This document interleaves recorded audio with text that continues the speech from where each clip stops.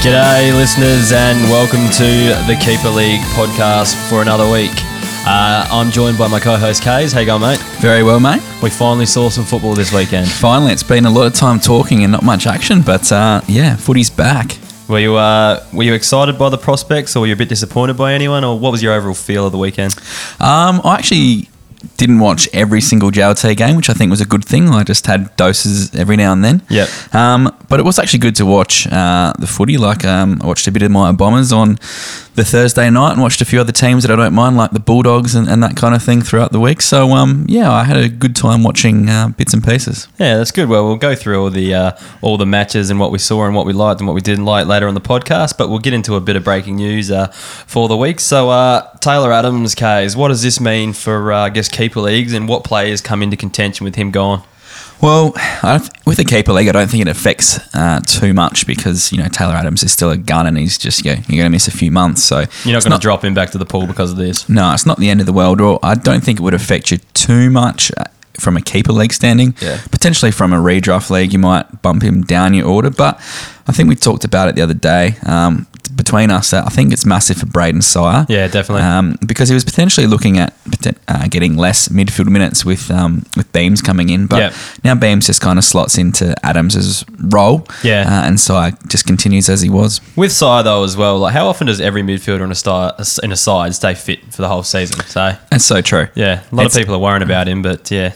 No, I think he'll be fine, and we'll have to see what happens after that. But I think there's room for all of those mids in the one team. It's just what happens, and look, we're still going to learn a lot about the new rules and etc. in each different team. It takes a few weeks, and we're predicting what we think, but we could be well off the mark. Yeah, definitely. All right, we'll talk about Luke Brown. Surprisingly, how does this affect our leagues? Your boy, he was one of your hit list players. No, but he obviously took a lot of kick-ins last year. So 40% I think it was, or 38 or something like that. And he's out for quite a while. So if you have drafted Luke Brown or got him, it probably hurts you for a bit, but he probably gives a bit of value to your Wayne Miller. Brody Smith obviously, he's the big one, but whether it's a seedsman or someone else who floats back to take a few more kick-ins to make sure it's not always Smith, it might be interesting to see he gets a bit of a bump there. The kick-in was a funny one on the weekend. We saw some teams with a designated kicker, like Melbourne for example, and then we saw teams kind of just get it going as soon as we go. So it's going to be a little bit interesting to see how it all pans out. But yeah, the other thing on the flip side was when I was driving home tonight listening to the radio, the 5AA boys are talking about how good a lockdown defender Luke Brown is. Yeah. Now, because the Crows lose that, what does that mean? One of their high scoring defenders, whether it's a Laird, Smith, etc., mean they have to change their game style to become that lockdown defender? Yeah. Or are they bringing someone else in? So, even though it could mean a bump, it could also mean a decline for someone, one of those defenders, because they have to become more accountable and can't be free running and as creative as they usually are. Yeah, that's true. But they're spewing their delisted Cole Cheney now. He would have been straight into that team. All right, last big piece of news, Kay, is Cale Hooker's out. What are we going to do? Well, it's devastating for my Dons, but it shouldn't be affecting anyone's. I don't think it's fantasy relevant. No, fantasy relevant at all. It probably just means that who have they got? Like Matt D or someone like that comes in and replaces him. Is he on a list? Is he still on a list? I think so. Yeah, he's still on your list somewhere. But that's not big news, and we can move on from that pretty quickly. All right, let's get stuck into the JLT review. So we're just going to go through every game and just talk about any players that we think stood out or didn't stand out that are relative to our keeper leagues.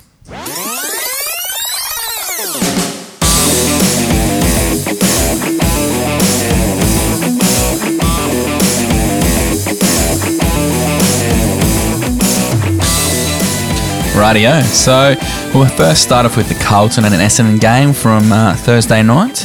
I might start off talking about a few Dons players who might be relevant to talk about. So one that was a bit of chat in our draft on Friday night was Jordan Ridley, who scored 92. Now, he went pretty big from what he produced last year, but I just think he comes with a bit of a warning. With JLT, we've got to be a bit cautious of they're playing bigger squads and, not always the best players are playing. So you can't get excited a bit early about some of these fringe players. And I think Ridley's one that, yes, he scored very well and he did look very good, but I'm just not too excited about him just yet. Yeah, I think from memory he was rotating with Heppel and Shield on the night off the bench. So I don't see that happening in the actual season as well. He was kind of like if there's 22 spots and they have 27 on the bench, he's kind of one of those last few coming into that side. But that said, there's some good signs. So if he's one that you could get deeper on in a league, which I think he did go deep in our draft, he could be one to actually have a look at. Now, the other one is that was interesting for me was Zach Clark. He really dominated on the night. He had 104 points and just, looked the goods. But there was another warning with him too. There was no Tommy Bell-Chambers, obviously, who's definitely Essendon's first ruck. Yep. And the other thing is he was not playing against Matty Cruiser. He was playing against Andrew Phillips and Matt Lobe. So he's playing against the second stringers of the Blues there. That said, this is a ex-Waffle ruckman coming up guys who have been on AFL list for a few years now. So that might have actually been like a bit of a challenge for him. But I do think you're right. With Bell-Chambers in there, it kind of gives us a false impression on those guys as well. And even if he is playing, they're likely to play two ruckmen together, so you probably can see that that score decrease naturally there. Yep. The last one that caught my eye from Essendon was Andy McGrath. Now, I was pretty big on him this year, stepping up his scoring and potentially getting a bit more ball from the Goddard back line and all that kind of thing. But, geez, he got some midfield minutes and he looked good, Hef. Yeah, no, I did like him, and that's kind of the one thing. I think the main thing I took out of that game was the amount of time he spent in that midfield, and I think this is going to be the year, what I call the transition year. So when he loses his defender status and moves into forward status, so you want to have him in your defence this year. You want to be having a crack at the flag this year, I think, with him in your side. Yep. And if not, he might be one you might want to look at trading out for someone who might be like keep the defender status, or trick someone into thinking he's going to keep his defender status and get a better quality mid out of him. Yeah, but for this year, I'm pretty keen on him as a defender there. No, who'd you like from the Blues? Oh, Zach Fisher. It was hard to go past him, really. Yeah, he was real good. Yeah. So got a lot of the pill, a lot of outside pill as well. Pretty fantasy friendly game from my viewing. So I did like the look of him. The big one though is Sam Walsh. Though I think there was a bit of conjecture whether he should go number one in our draft. 16 keepers is at the time he goes, but I don't reckon you could have taken him early enough. He looked that good. He was amazing. From a kid just to step into that and pull out, 100 on the dot, like that is just big numbers for your first game. Yes, I know it's JLT, but geez, you just, as a keeper league player, he's someone you want in your team for sure. Yeah, definitely. Yeah, one you're going to have for a long time, and I reckon he's going to be a fantasy scorer. Isn't he one of the best, champion data ranking points performers in the underage stuff? So I can see that translating to good fantasy scores too. Will Setterfield was the other one that caught my eye. Well, another one anyway that caught my eye. Played forward a lot, but he got his hands on the ball a lot, especially early. Tapered off a bit towards the end, but I think that comes with getting back up to speed and match fitness and all that sort of stuff. I reckon he'll be a handy pickup for some. What do you think? Yeah, he looked really, really good. And he's one that's probably going to slide down a bit. Potentially wasn't on many lists last year, so might be one you can get for a bit of a bargain. But also, people will be taking this into account and might go a bit earlier than he would have. If your draft was last week, for example. Michael Gibbons was another one that I guess kind of stood out. Only scored 60 points. So we bang on a bit about VFL scorers and who are good VFL scorers. Now he was one of the best in the VFL. Yep. And he comes out and he pumps out a 60, but that's mainly because they're looking at playing him as a small forward by the looks, and he was pretty handy up there. So he's not going to play in the midfield, so he's not going to score that well. So I think he's one maybe just don't get sucked into as coming in. A lot of talk about him coming in, but yeah. And he kicked a few goals, so that obviously bumps his scoring up too, which you need to be doing as a small forward. But I'll be interested to see him. I just want to see one more week of Carlton and see if he does get injected into that midfield in JLT too. Yeah. He might not, but I think it's just one to monitor, especially if you're drafting a bit later on. Yeah, definitely. The last one is a bit of left field and is only really viable if you own Matthew Cruiser. But Matthew Lobe was interesting. I think he finished his last few games with an 80 average last year. Only scored 40, but only played 48 minutes. So he could be interesting if you do need a ruck and you've got Cruiser and you're not sure about his fitness. I reckon he's someone you might want to pick up, just get that handcuff going, because I think he can be a handy scorer as a backup. Definitely. If you've got Cruiser, you have to be taking Lobe because like when he was up and about at Port when Port were good, he was actually a very, very good scorer, fantasy wise. So don't write him off just yet. But I think you need to have Cruiser to make a case for him. Yeah, make it valid. All right, let's move on to West Coast versus Geelong. Anyone stand out for you, Case? Yeah, well, obviously you can't go past Dom Sheed. Like he was dominant, absolutely absolutely dominant then. So he's potentially one that might not have been retained because he was one of those, fringe players, borderline keepers. But geez, I know, not all teams are full strength in JLT, but geez, he was bloody good. Yeah. He's just someone I want now after that game. You got your eyes set on. He's got my eyes set up, yeah. One we talked about last week too on the pod was Liam Duggan. So he probably didn't come on as we thought he would have last year. But as a defender, he, for me, actually ticked a lot of boxes. He went at 89% disposal efficiency, and I think that, he's going to probably stay in the back line, yes, but he's going to be that pretty consistent 80-odd backman this year. And I think he's going to, as I said, there might be a bit of, bad blood on some coaches from him last year, and I think he might slide a bit. So he's still got plenty of upside, and I'm quite keen on him going into this year. I'd like to see another week of him in the JLT because I'm not completely convinced he's going to be that 80 scorer, but, the signs on the weekend show that he's on the right track. So hopefully he can maintain it. The one that for West Coast for me was just a bit of a standout was Francis Watson. So he's a defender. I think he's a rookie-listed defender, but that doesn't really matter these days because they can kind of just play him whenever. But yeah, he looked really good. He scored 95 at just over a point a minute. And he actually went undrafted in our league, which is kind of funny because that was on in the background, so no one actually saw it. No one was watching that game live. No one really watched it. So, he went undrafted. But what I liked about him was the big tackle numbers. Just, a lot of worries about his best 22, but it could be someone that you stash for later on. Yeah, definitely. I think that with West Coast, they seem to have a lot of those, fringe players that they're hard to find out whether, who might play week to week. So just one to monitor, and, it's hard to see what he's going to do, but, that's this time of year where everyone gets a bit of a shot, which is good to see. Yeah, definitely. All right. Another one that stood out for me, I guess we'll look at a few Geelong players, is Charlie Constable. I reckon he could be a goer this season. I don't think he played a game last season. He was injured. That's right. Yeah.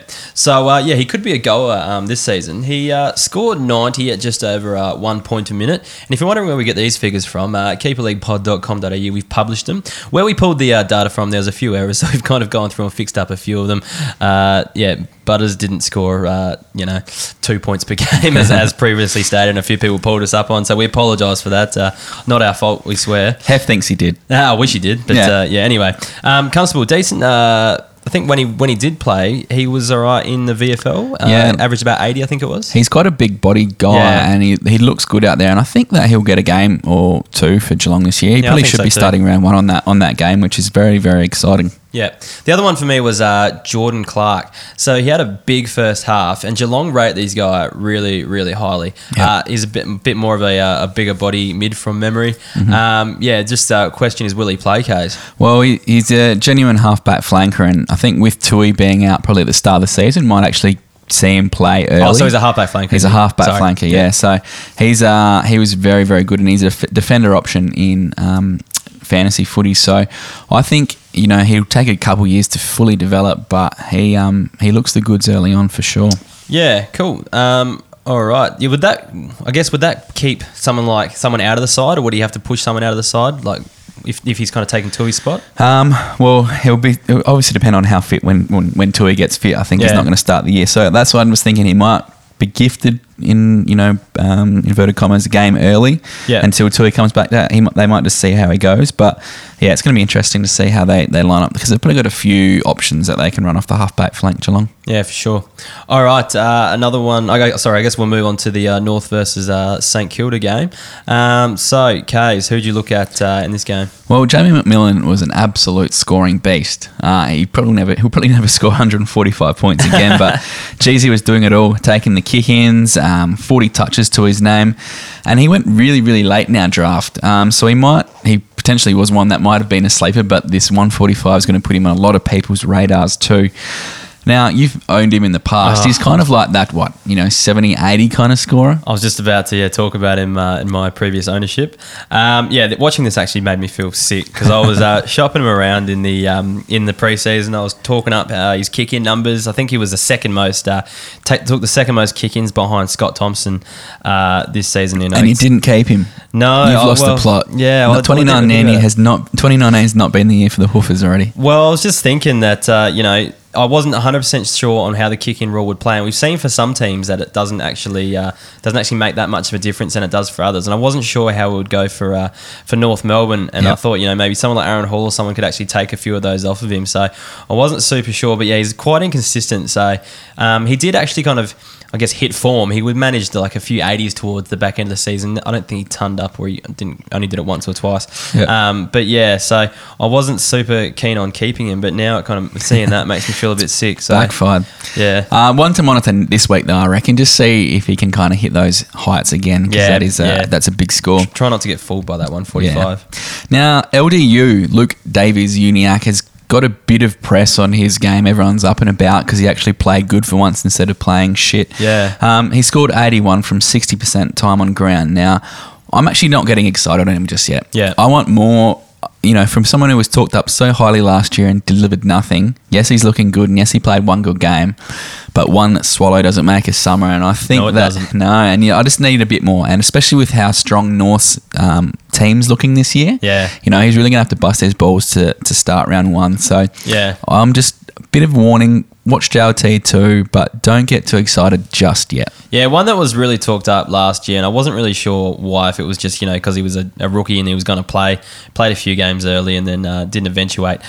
So yeah, I'm the same as Kays. I would be just kind of wanting to take another look at him. Just a bit cautious. Yeah, making sure he's picked in the round one side, although you probably won't have time to do your draft before then. But yeah, we'll have to wait and see. The last guy I want to talk about from North Melbourne is Jai Simpkin. He only managed 46 points. Now, he was one that was talked up. He was quite a high draft pick as being the next wave of mids coming through North Melbourne. The guy had 14 handballs and not one kick. Yeah. That's impossible to do, isn't it? Yeah, I think so. Now, I'm just kind of wondering where he's at in terms of the pecking order of the whole North Melbourne team now. If he was one that's kind of was on his way up, and then they've thrown in Hall, Tyson, Polak, all these guys, I mean, he's just been stopped right down that, like he just becomes the guy that gets it and he feels he has to handball it instead of, taking the onus on himself and kicking the ball. Yeah, the numbers from the weekend aren't too flattering, but the game itself wasn't the best either. He's probably worth another look. In terms of players coming in, definitely he's in danger, I think. Yeah. So just be wary of that. Monitor again. But yeah, we'll have to wait and see. But yeah, that 46 and 14 handballs, gross. Very gross. All right, for me, I guess Dylan Robertson was good to see. He's kind of back to his own ways. Lots of marks across half back, and then he used the ball really well throughout the game too. So I think he's, I know there's worries about where his body's going to hold up, but I think if he can remain healthy, he should be pretty good this season. I didn't really notice him with the haircut. Usually he's got that kind of. I was like, who the hell is that guy? And it's Dylan Robertson. But he looked really good. Good to see him back playing footy. Yeah, definitely. Jack Newton. So this is someone you actually drafted in our draft case. I did. So he has had a solid 75 points, and he looked a lot better than he did last year. And he iced up at the end of the game too, so he had a bit of limited time on ground. So he went at 0.8 points per minute. So I don't know, I've just got my fingers crossed for him. If you can kind of snag him a bit later on, I think he's a decent pick. Yeah, he played a bit forward, which is probably... where he's kind of finished the season last year. But I was quite impressed. He did actually do a few good things, and hopefully he can kind of, hold a spot on a wing or something like that come full season. And I reckon he's just, he was one of the ones that I was, had peaked as a bit of a sleeper because he had that one bad year where he's been an 80 average, for most of his career. So, hopefully he can kind of get back on the track, and he looked good. I'm still keen to see him this week and see what he can deliver. But definitely tracking the right way. A lot of people are quick to write off those blokes that have that one bad year, but quite often they bounce back. Yep. The one for me is Michael Hibbard this year. So many people wrote him off, and I kind of did as well, but I don't know what I ended up picking him up in our draft. So maybe that was just my deception to make other people skip him. I'm not sure. But initially I wasn't too keen on him. Well, I guess we'll talk about Melbourne and stuff later, but I wasn't too keen on him. But then, when you see them sitting in there in the pool, you know what they can do. They always become tempting. Yeah. I wouldn't. I took him, so I can't go against anyone else taking him either. All right, Jack Loney for me just continued his end of season form from last year, just playing that small forward role. Not scoring massively, but getting those kind of mid 70s to low 80s. I think that's what he can do this year. In the JLT game, he scored 74 at 0.77 points per minute. So pretty decent scoring for the guy. Yeah, I'm not like super hot on him, but if when we were talking about this earlier off air, like when you're doing these deep draft pools, and if you know dynasty leagues or this kind of stuff, you are looking at players who you don't even know who they are. And you're going so deep. So, to pick up someone like Jack Loney very, very deep in a pool, who can score you like average 70 each week, 70 something. It's just handy to have on your list. It's just someone that's good to have there, and bench option, potential stake knives in a trade. These kind of players can be worth a bit in a keeper league. Yeah, definitely. You never know what value is going to come from a player somewhere. All right, the last one now was Nick Hind, and he's just someone that I think a lot of people had their eye on, so I thought we would just mention him. But I think we shouldn't write him off just yet, but he only scored 31 points. So we'll have to just kind of wait and see if a bit more of him if he gets another opportunity. At this point, I don't know if he's making the best 22 round one, but I think he's just someone that don't kind of write off just completely. Just have another look at him. He's divisive for me. I didn't have him on my draft list at all because his numbers in the VFL weren't amazing. Okay. And I think he'll obviously he might come in and play at St Kilda, but I don't think you should expect, I think this is one of the classic salary cap kind of player where they've penciled him into play, but that's a completely different game, and I just don't know whether he's got that massive so massive perhaps ceiling. Don't get fooled into him, but let's just take another look at the JLT next week and see how he goes. One more look. Rightio, the showdown in Port Pirie, the Crows versus the Power. I am loving Tom Duday every time I watch him play footy. He's a great footballer. He only scored 64 from 74% game time, but I just really liked his game, and I think the guy that, because he can take great intercept marks, he's floating, he uses the ball really well, and the Crows kind of look to use the ball through him a bit. They've got great ball carriers in their back 50. Yeah, I'm really confident on him building up to that 80 average kind of defender, a really reliable one. Yes, he might not be a high, your D1 to 3, but I think he's going to be the guy that's very consistently going to be knocking out your 70s to 80s and not really anything low. So everything I saw on the weekend I liked. For me, like 74% game time is only a touch below the standard. It usually plays around 80. So it's not. I don't think it's like going to be a huge. I don't think that's a huge factor. I think the 64 is kind of where he would be at for that amount of game time. And I can't see the 80s coming from him, but I reckon he can average. I reckon mid 70s definitely.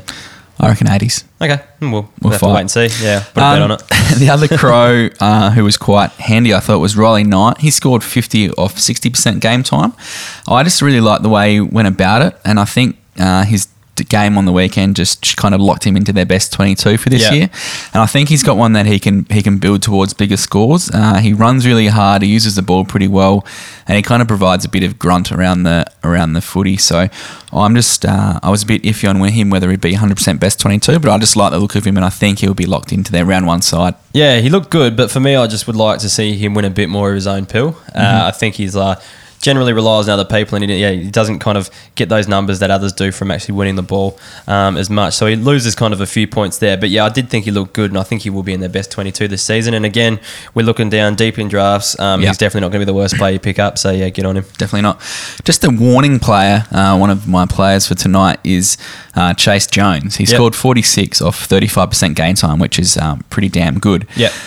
There's been a lot of excitement about him because he scored well in a short amount of time, but I think you just need to relax. The Crows are ones that don't tend to blood youngsters very early. They give him a lot of time to develop in the SANFL. I'm not saying this kid isn't going to be an absolute gun, so if you're in your dynasty leagues and stuff, I'd be keen on him early, but in your keeper leagues, just don't get too excited for season 2019. I think he's going to be an absolute jet, but just hold your horses for a bit. Yeah, that said, Crows don't often have this many top 10 draft picks. Yeah, that is true. First round draft picks. So that might be a little bit why they hold off players. But I don't mind him. And again, I think you could pick up much, much worse. But I reckon definitely wait another week to see where he goes. Yep. Hef, who did you like from Port? Not too many. I felt like we didn't really try too much in that game, and the game plan still hot. Yeah, that's probably why. Yeah. And the game plan still isn't fantasy friendly by the looks, because I think no one turned up, and I think we had Butters get 93, who we're going to talk about next, and then there wasn't a lot below him. But anyway, Butters scored 93, but I really like the look of him. 93 points from 70 minutes. That's going at 1.33 points per minute, which is pretty handy. You play the full 120 minutes, you're getting your 160s from that, which is pretty unlikely. But it's a good starting point to actually have a look at how he can score. He was definitely the most impressive of all those new draftees you had. You're like, while I've got time for Durs, Wesma, he, was a lot better than him, I thought. It's funny because they were talking all of them up, and he was probably talked up the least. Yeah, he was. He was the most impressive on the day. Yeah, it's funny how that is. And your last player from Port? Oh, sorry, just back on Butters. I do think he's best 22 as well. So, yeah. So because of the speed? Or? I just think, we lack outside speed, I think, as well. But I think just all three of those guys have been brought into play straight up. And I think Ken Hinckley's got it in his head that he wants to kind of be brave, as he always says, and wants to blood him straight away. One off-the-cuff player, Sam Mays. How did you see him? I can't remember a lot about his game. Where was he playing across halfback? Wasn't he? He played a bit on the wing too. Down the wing, that's right. Actually, I didn't remember mind now, him a bit, actually. Yeah, just off topic, but I thought he was quite handy. No, I remember now. Yeah, did a few good things. I don't know how he'd go from a fantasy perspective, but and I don't know if he's in our best 22. But there was a few things that he did I liked. A few, nice loose ball gets on the wing and a few good deliveries inside 50. So I don't mind look of him from a fantasy prospect. Though I'm not sure if he's someone to look at. But again, you could pick up much worse in a keeper league. It's true. The last one for me just to have a look at was Ryan Burton. So a lot of people keeping a close eye on him throughout the preseason. Took a few kick-ins, which was nice to see.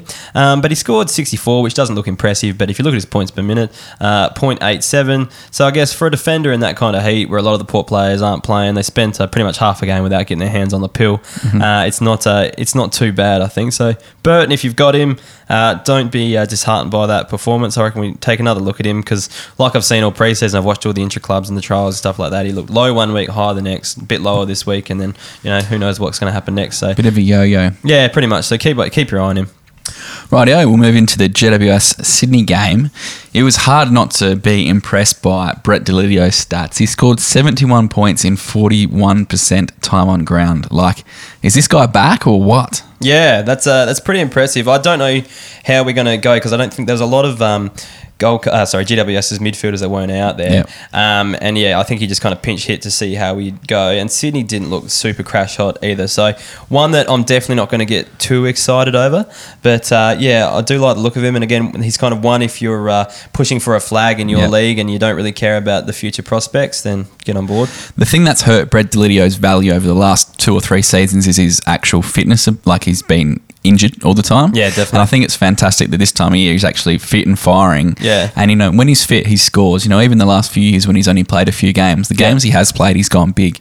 And he's one of those guys that can potentially win you a flag when it comes to the party time of this year. Yeah, definitely. I think 5 years ago was his last kind of full season uninjured, unharmed, and I think he averaged 100. So I know, it's a bit different now. He's a bit older and kind of on his way out, but I think he's hungry too. Yep. I think he wants success, and I don't know, I really like the look of GWS this season. If I reckon they're a bit of I don't know if it's a smoky, but I reckon they're a good chance of the flag. So they're going to be pretty hungry this year, and they've got a few guys I reckon on the way out or getting on a bit, and they're going to go have a real crack. So I think Lids is going to play a big part in that. Ready to cash in. Definitely. So from one end to the other, we're looking at Jackson Haitley and Jai Caldwell. So Haitley had 76 and Caldwell 81.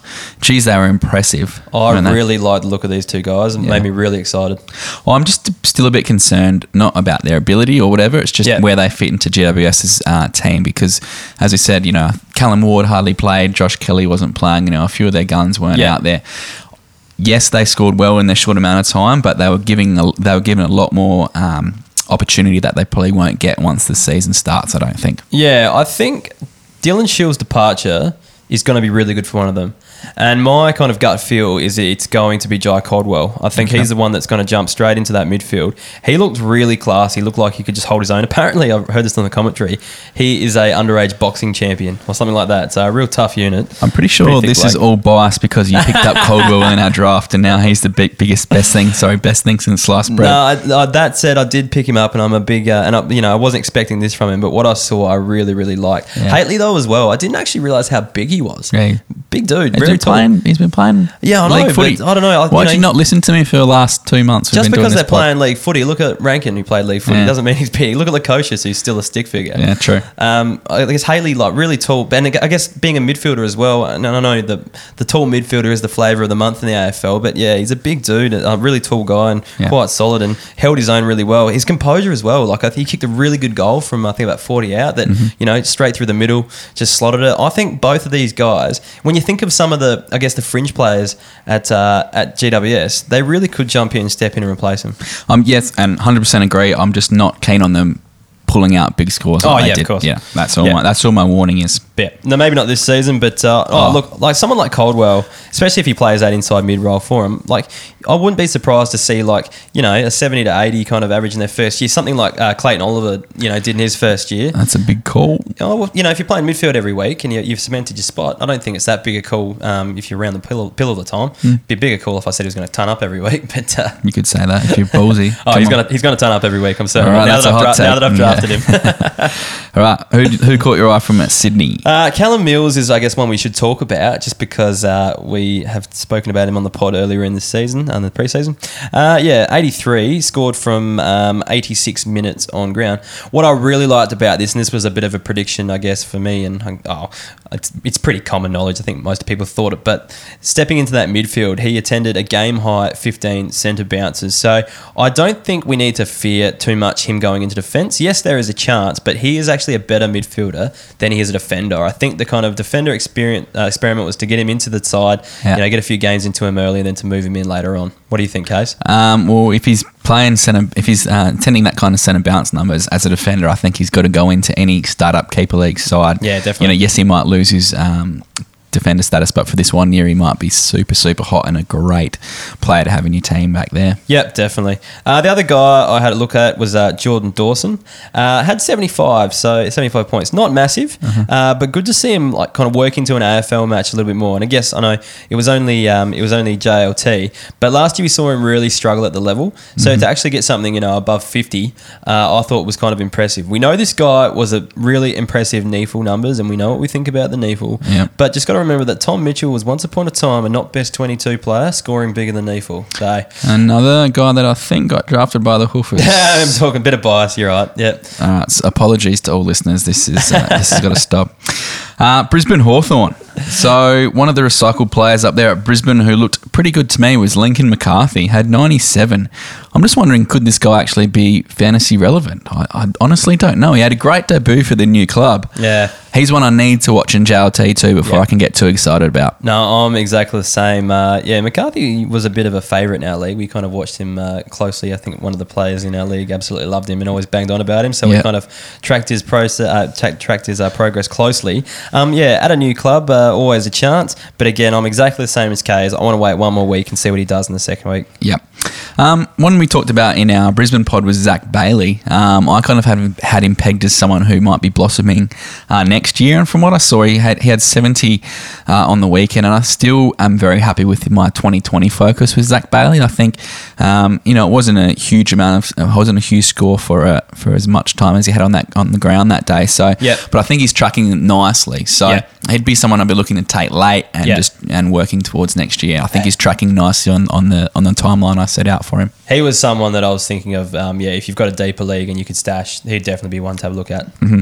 And just one for startup keeper leagues, Alex Witherden. He looked amazing.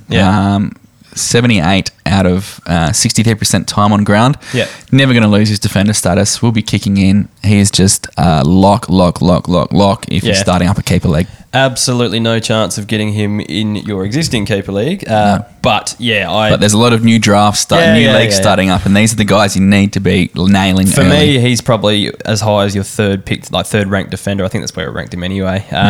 You've got to grab this guy early. Yep. All right, Kays, one of your boys here, James Finally, Cousins. yes. So we had 111, old Jimmy Cousins. Is he the guy who's going to replace Tom Mitchell?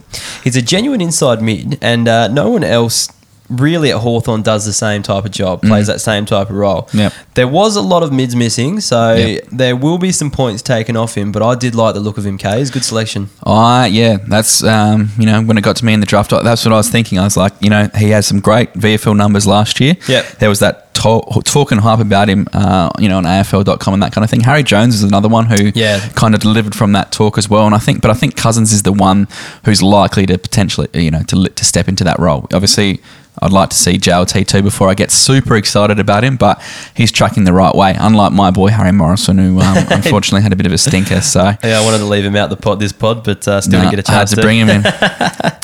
All right, and the last one from this game for me was the War Pedo. He scored 84. So not huge, especially in a side that you I guess they're missing a lot of midfielders, so you expect him to step up. And he did have a good start and tape it off. He spent a bit of time on the bench at one stage. Yeah. But yeah, not huge. But what I did like about his game, and that's his tackle numbers. There was a large number of tackles. I think it was around 8 tackles. Yep. So those kind of numbers don't go away. When other good players come into the side, blokes can still chase other guys down, run them down. That sort of stuff doesn't go away. Yep. So I think that is going to be a massive part of his scoring this season, those tackle numbers. And with that DPP, as a forward, I don't think, high 70s, low 80s is out of the question for Warple. Yeah. So he's going to be real handy as a forward this season. Yeah. Happy with Warple. He's tracking beautifully. Yep. Richmond, Melbourne. So I'll start off. And Bashar Hooley, 106. The guy's back. Yeah. He was written off by a few pundits in the pre-season after a bit of an injury-affected 2018. But look, if he's been somehow delisted like he was in our league... He was available in our pool, yeah. He went before we got our picks. But... Look, if someone's dropped him after a bad season and a bit of age, I think he's back, especially as someone targeting and flag. He looked the goods. Yeah, definitely. I'm still concerned about, I guess, the body and, he's aging a bit and definitely, not one that you'd want to, invest too much in the future of. But, yeah, if he's available, which is highly likely, well, it depends when your keepers are lodged. He might not be after last weekend. Who knows? Yeah. But, he's definitely one to have a look at. And his halfback flank buddy, Jaden Short, who I called is going to be the next big thing in defender ranks in Ultimate Footy. Yep. He looked the goods, 96, and I think I'm right. Yeah, well, you did look. We've got to remember that. Yeah, there was a lot of players for Richmond missing as well. But we can. Like I said, he did it. He kind of performed exactly the way we thought he would during the preseason. And Hooley and Short coexisting. Yeah, true. In the same that was a team, big both talking scoring. point, wasn't it? Yeah. So that's great to see. Yeah. One warning is Noah Bolter. He had 98, and there's been all these articles written about him. with the great pun of the next Bolter or some shit like that. But relax. I'm finding that so funny. Just relax. He's not going to crack the Richmond side. Now, with Tom Lynch, Jack Rewalt coming into that side, they didn't play on the weekend, did they? I don't think they did. So, I don't think he's going to be too far. There has been actually talk that they might play all three of them. People looking at West Coast kind of formula from last year, playing a few more times. And I think Richmond, they're only having the one key tool, and that Mosquito fleet kind of found them out in the end, not having a plan B. So that could be something that they might be trialling. But there's playing, and then there's scoring 96. So he's not doing that each week. So just keep a lid on it, Richmond fans. Yeah. But one you can take the lid off for is Jackie Higgins had 87. Looked very impressive to me, and I think. Geez, I'd like to watch one more game to see how far he's gotten in that pre-season. Yeah. But if you're talking a keeper league, he's one that's got to be right up there, because of his pedigree. Yeah, no, we all know about his fantasy background, and a lot of people talk that up, including us. So we're going to stick with that, I think, and have a look for another week. But I reckon he's going to be the goods eventually. And you had Brandon Ellis down here too for the Tigers. Mainly as a bit of a steer clear. And avoid. I just didn't like what I saw. He offered absolutely nothing, and he played on the wing. So I guess that's a fantasy-friendly role, and he still couldn't score. So, if I've got him, I'd probably look to trade him. You might be able to get something from him as a defender. But if he's available, I don't know how you'd go, where you'd pick him up even. He's a bit, you definitely pick him up some stage, but I don't know where he'd go because I think he slides a bit. Interesting, because I had him going the other way, but I want to see him in another week just to see where I stand on that call. Yeah. Who'd you like from the Ds?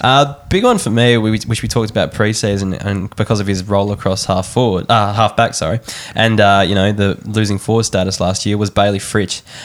So he looked really good across half back, and we kind of noted that in the pre-season trial match that they played, he was best on ground by the length of the Flemington Straight. So we kind of noted that, and then it was actually good to see him back that up in the JLT game, pump out 100.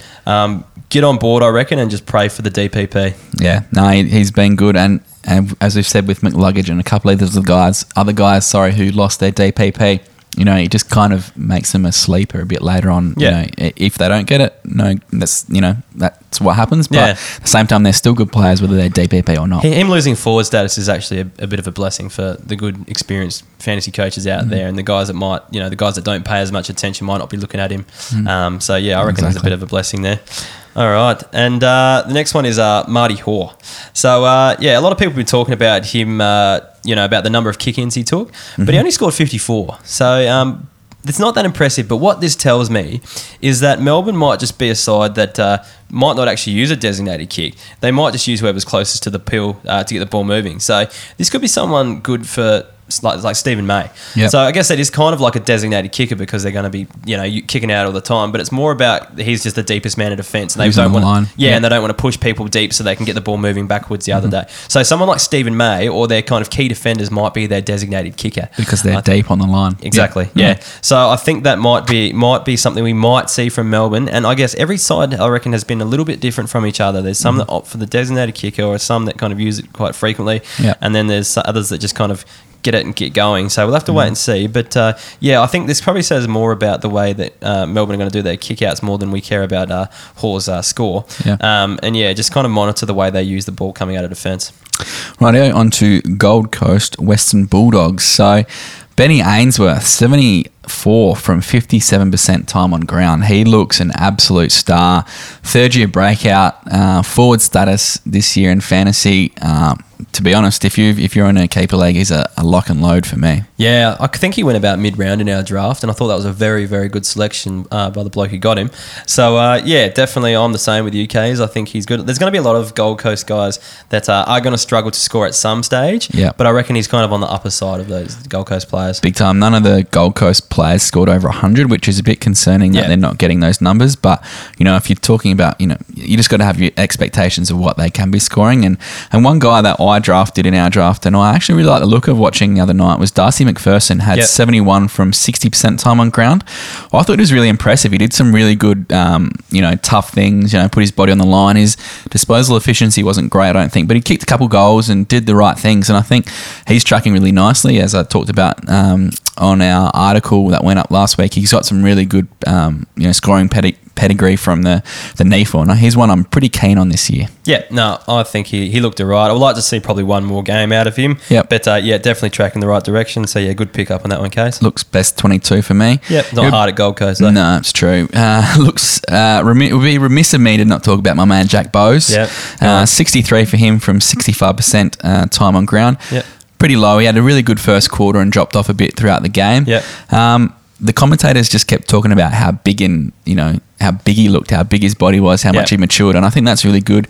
They ran him through the midfield early on, and I think that's where he's going to start playing. And I think as a defender in Ultimate Footy especially, he's definitely one I'm still keen on. Yep, and good hair too. So great hair. But I think... even in the hot Mackay conditions, it was still looking lovely. You could not fault it. I think the kind of size, the mass he's kind of put on is indication that, no pun intended, but he's going to do a lot of heavy lifting for that Gold Coast midfield this year.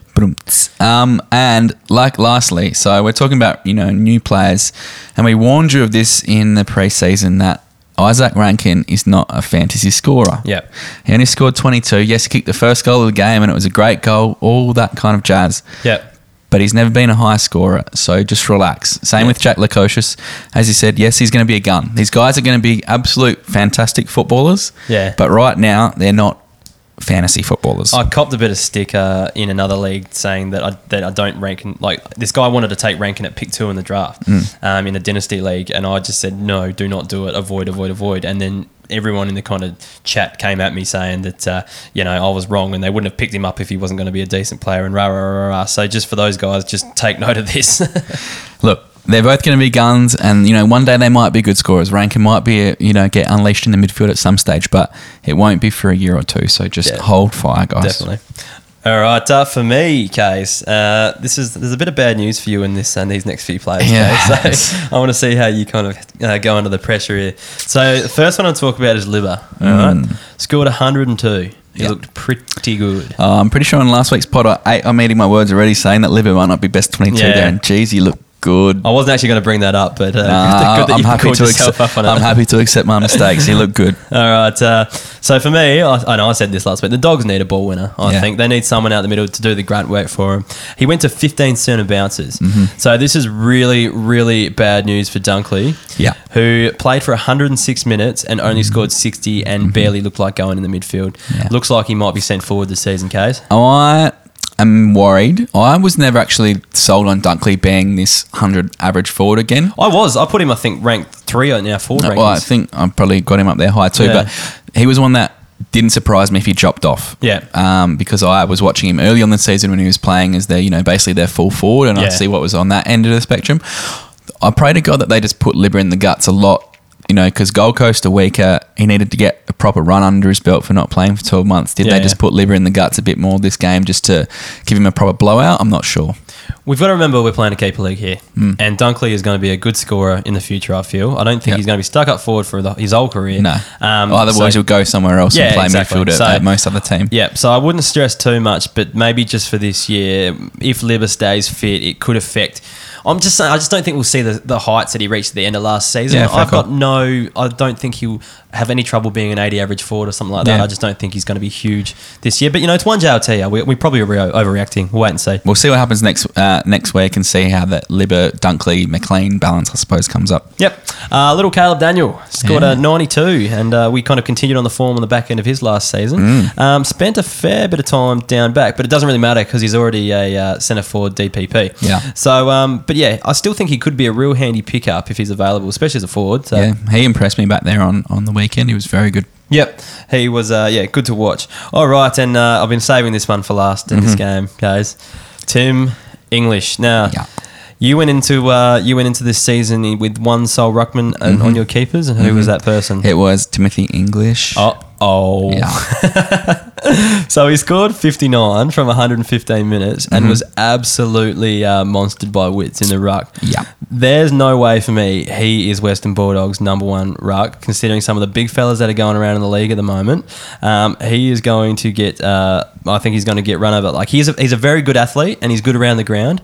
He's good in that respect, but he's not going to get any hit outs for you this year. And with rucks just being able to take the ball out of the middle now, I think he might struggle a bit, Kays. Yeah, I am regretting not keeping Scotty Lycett as backup at the moment in my team. But you know what I like, Kays? You back your players in. I backed him in, and look, to be honest, I was saying this to one of the other guys the other day, like if you don't have one of the best ruckmen in the competition, it doesn't actually matter because, most ruckmen score around that 70. So if English, I can't see where English isn't not playing this year because they need to play him, but he'll probably be sharing the ruck duties with Trengove. Yep, fair enough. So if, end of the day, I know it's shit and I've backed him in to go to the next level, but if he's playing every week and scoring me 60 or 70 or whatever, I can handle that. Yep. But if he's getting dropped and not playing, that's when it's bad. So look, in hindsight, probably should have kept Lycett. In hindsight, probably went a bit early on English.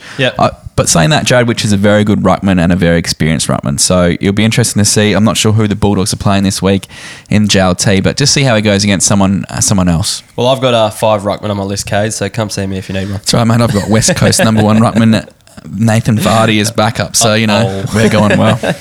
All right, let's move on to the Fremantle versus Collingwood game. So, Kays, who were the Fremantle boys that impressed you? I really enjoyed watching this game last night, actually. Monday Night Football, can't go wrong. Yeah, one guy that obviously stands out from, Darcy Tucker. Where's he come from? I've owned him previously. He's just been a genuine 60 midfielder. Now, he scored 103 and he was running with Dame Beams and still side bottom last night. So Ross Lyon is obviously playing him as the tagger this year.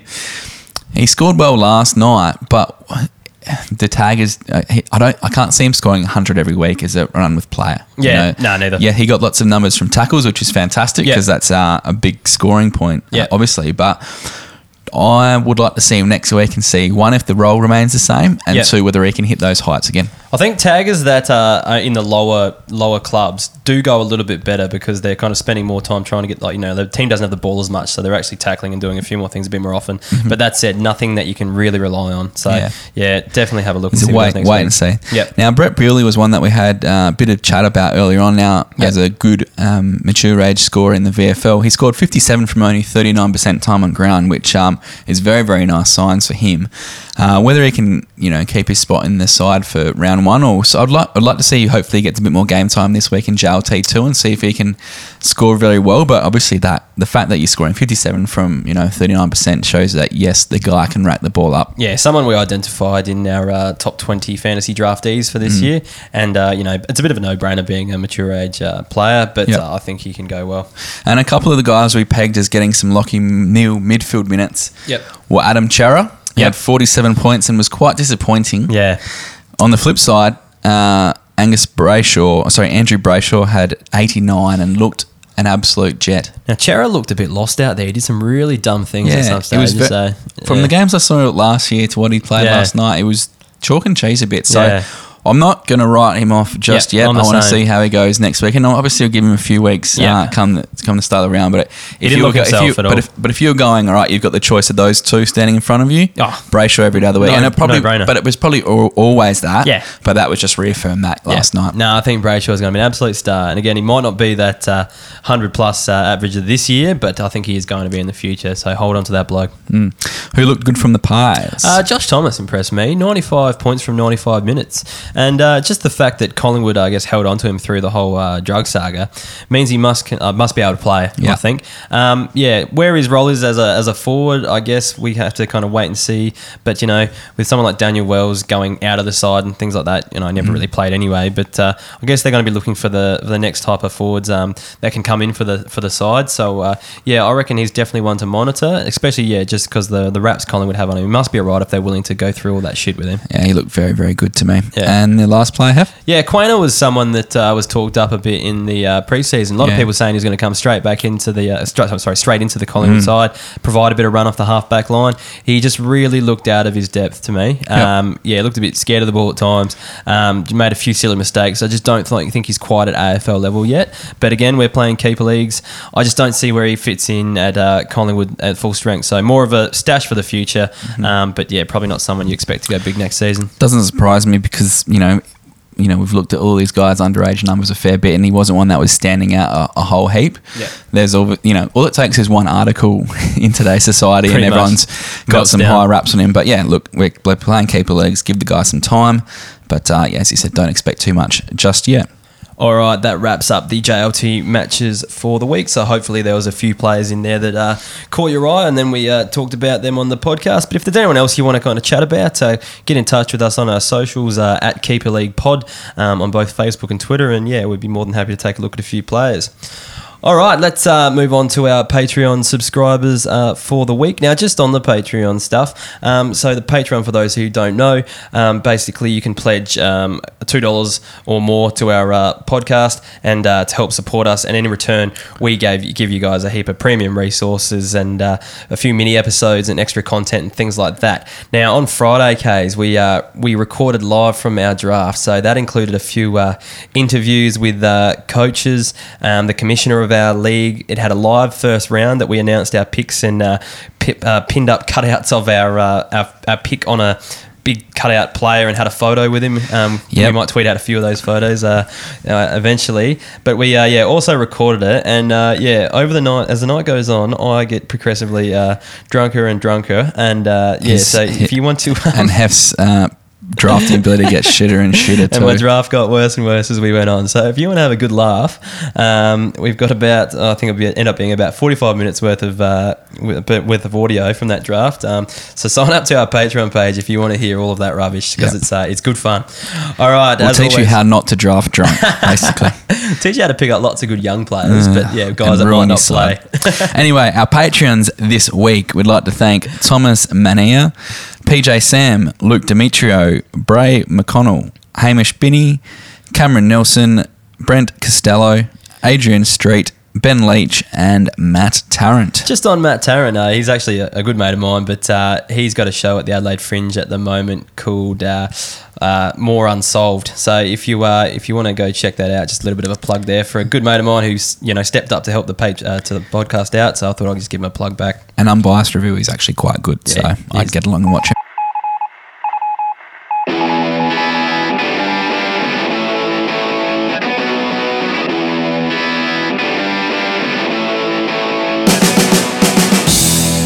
Now, on to our listener tweets. Heffy, our first one is from @HenryCats. I was going to take Hall for my last keeper spot, but I'm a bit scared after the potential injury. out of these players, is he still the best? So he's got Aaron Hall, Tom Liberatore, Jed Anderson, Adam Sard, David Zaharakis, Bailey Fritsch, Sean Burgoyne, Cam Ellis, David Armitage, and Matty DeBoer. Yeah, with Hall, I think at his best, he's probably the best out of that list. But that said, with the injuries, don't know if we can trust him. So looking at that list you've just said, after the weekend, and this doesn't really help the injury situation, but I really like to look at Tom Liberatore. Yeah. And I think he probably is going to... I think he's more important to Western Bulldogs side than Hall is to North, I think, at the moment. So he'd be someone I think is going to get a lot of pill and do a lot of the heavy lifting there. Okay, sorry. Oh, how bad's Hall's injury? It's not too bad. I think it's only... I think it was only medial, I think it was. So I don't think it's going to be... I think he might even play round one, but I just don't trust his body. Yeah. But that said, do we trust Liberatore's either? It's true. So who's your safer option then? Oh, sorry. And just going back, Hall's season last season wasn't that great. And when Libba does plays, at least you kind of guarantee that 80 at least. Yeah, but Libba's never really set the world on fire. That's the other thing. He's had that one where he went close to 100 and that's about it. But for me, though, I think Fritsch out of that list, I really like the look of Fritsch this season. And there is quite a bit of potential in there, but he's the one who stands out after the weekend. I just think that halfback role suits him to a T, and I think he's going to be a good scorer this year.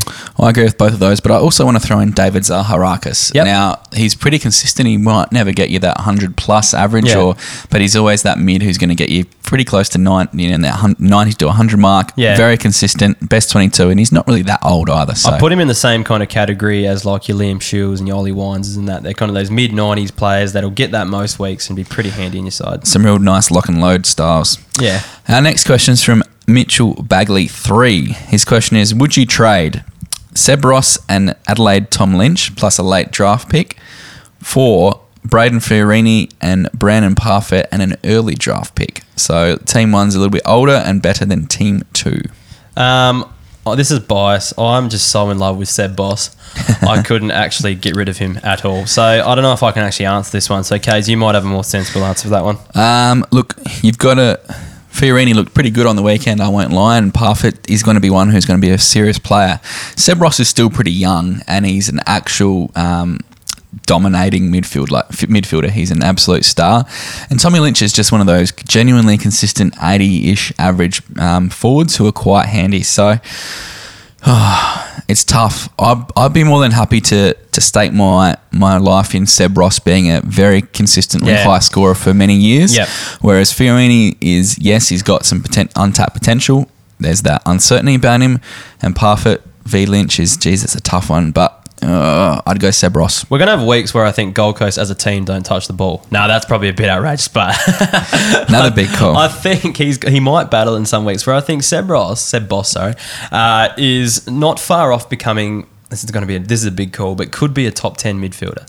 Yeah. Yeah, like maybe even this season. That's how far I'm going. He can seriously rack him up. Yeah. Next question is from @DJ_Quinlan75. We have a very deep dynasty league, 35 retained, 16 teams with an 8-6-2-8 formation. So the pool is Sire, Leanett, O'Rawden, and obviously the draftees this year. Where do they sit amongst the draftees? And with 32 players, what rucks are good stashes for this season? First of all, that is a very tricky question. Secondly, that is a brutal league. Yeah. 35 retained, 8-6-2-8. Wow. So does that they mean more forwards? 16 teams, and you've got 2 ruckmen. And are they saying more defenders and forwards than midfielders? Yeah. Wow. Yeah. That is brutal. Yeah. Why do you guys do that to yourselves? I don't know. Okay, this is tricky. So let's have a look. Walsh is ahead of Sire for me. Yep. But then I think I would be happy to take him after Walsh out of the draftees. Sire was our number 2 draft pick this year, and him being in the pool, and obviously our draftees in there, yeah. Yeah, so I'm just trying to think. I would probably take Smith before I'd take Lena. There's quite a few. I can't really go specific because I just can't think of all the draftees off the top of my head. I'd take Haitley, definitely. Yeah, a few of those, and then now probably Caldwell ahead of him too. I just want to throw my boy in there again. Yeah, Leanett would be those other 2 later on. So I guess you're probably only going to have 3 rounds of drafting, 3 or 4 rounds of drafting if you've only got the rookies and leftovers. So I would be taking them probably 3rd, 4th round, and that's where I'd be looking to take those guys. Yeah, I think Walsh is clear number 1 in most redrafts, keeper redrafts this year. Yeah. Who's a ruck size to stasher? get out of there. Yeah, big time. Yeah. Ruck stasher. Kieran Briggs for me. Yeah. I think I picked him up. I don't mean to keep talking about my players. It's just that I picked up all just young players this year. Yeah. And before the weekend, I'd say Darcy Fort, but he just looked a bit out of sorts. I'm happy to give him another week. I'm not writing him off just yet. And Ryan Abbott and Zach Clark are still not close to playing. So I think Fort will definitely be playing from the get-go. Yeah. Potentially, if Boyd's out injured at the Dogs, English and all that aren't going that well, could Jordan Sweet be a real stash? Yeah, it could be actually. Yeah, I didn't even think of that one. It's a good one. Next question at Big88. Who do you see as the better dynasty keeper? Jack Lukosius, Isaac Rankin, or Nick Blakey? For me, I would rank them in the order of Rankin, just because I think he's got more chance of going to the midfield eventually. Then I'd go Lukosius just because he's probably a little bit more athletic and be more of that buddy type. Mm-hmm. Whereas Blakey, is quite similar, but I think he just looks a little bit slower. I think he's still going to be very good, but that's just and so I think he'd be more of your stay-at-home forward eventually. So that's just the way I'd go. It's very, very hard to see at the moment, because they're going to take probably 3 years before any of them become super fantasy relevant. I think I'd just go with. I'm actually going to go with Lukosius first. I think that he's got such a good tank and he can get up and down the ground. I think he might be one of those Nick Riewoldt hybrid players. I've never seen a draftee this tall be such a good user of the ball. I think he could be decent. And he's also got how many players is too many players from the same team on your list? So he's got 44 players on each list. Do you ever think about this? Obviously, you have at least a quarter of your team as Port players, so it's probably the wrong person to ask. So I'm just thinking, out of the flag winning team, I had I think 5 or 6 Port players, and I think at one point I've had 8 on my list. So I won a flag, I think, with 6 Port players on my list. Which is amazing. So that's as far as I would go, because I've been trying to just slowly decrease my Port quota for the last few years. But then I picked up Dersmar this year, so I don't know what's going on. Well, obviously you wouldn't be playing in bye rounds, surely. I wouldn't have thought, but I don't know. To be honest, it doesn't really bother me too much. I don't think you'd want 10 or something like that of one team, or I'd try. If I was thinking about it rationally, I'd say about 6 would be your maximum. I'm the same. And the last question is from at AFL Blues. Did Grundy get out of first gear on the weekend? Nah.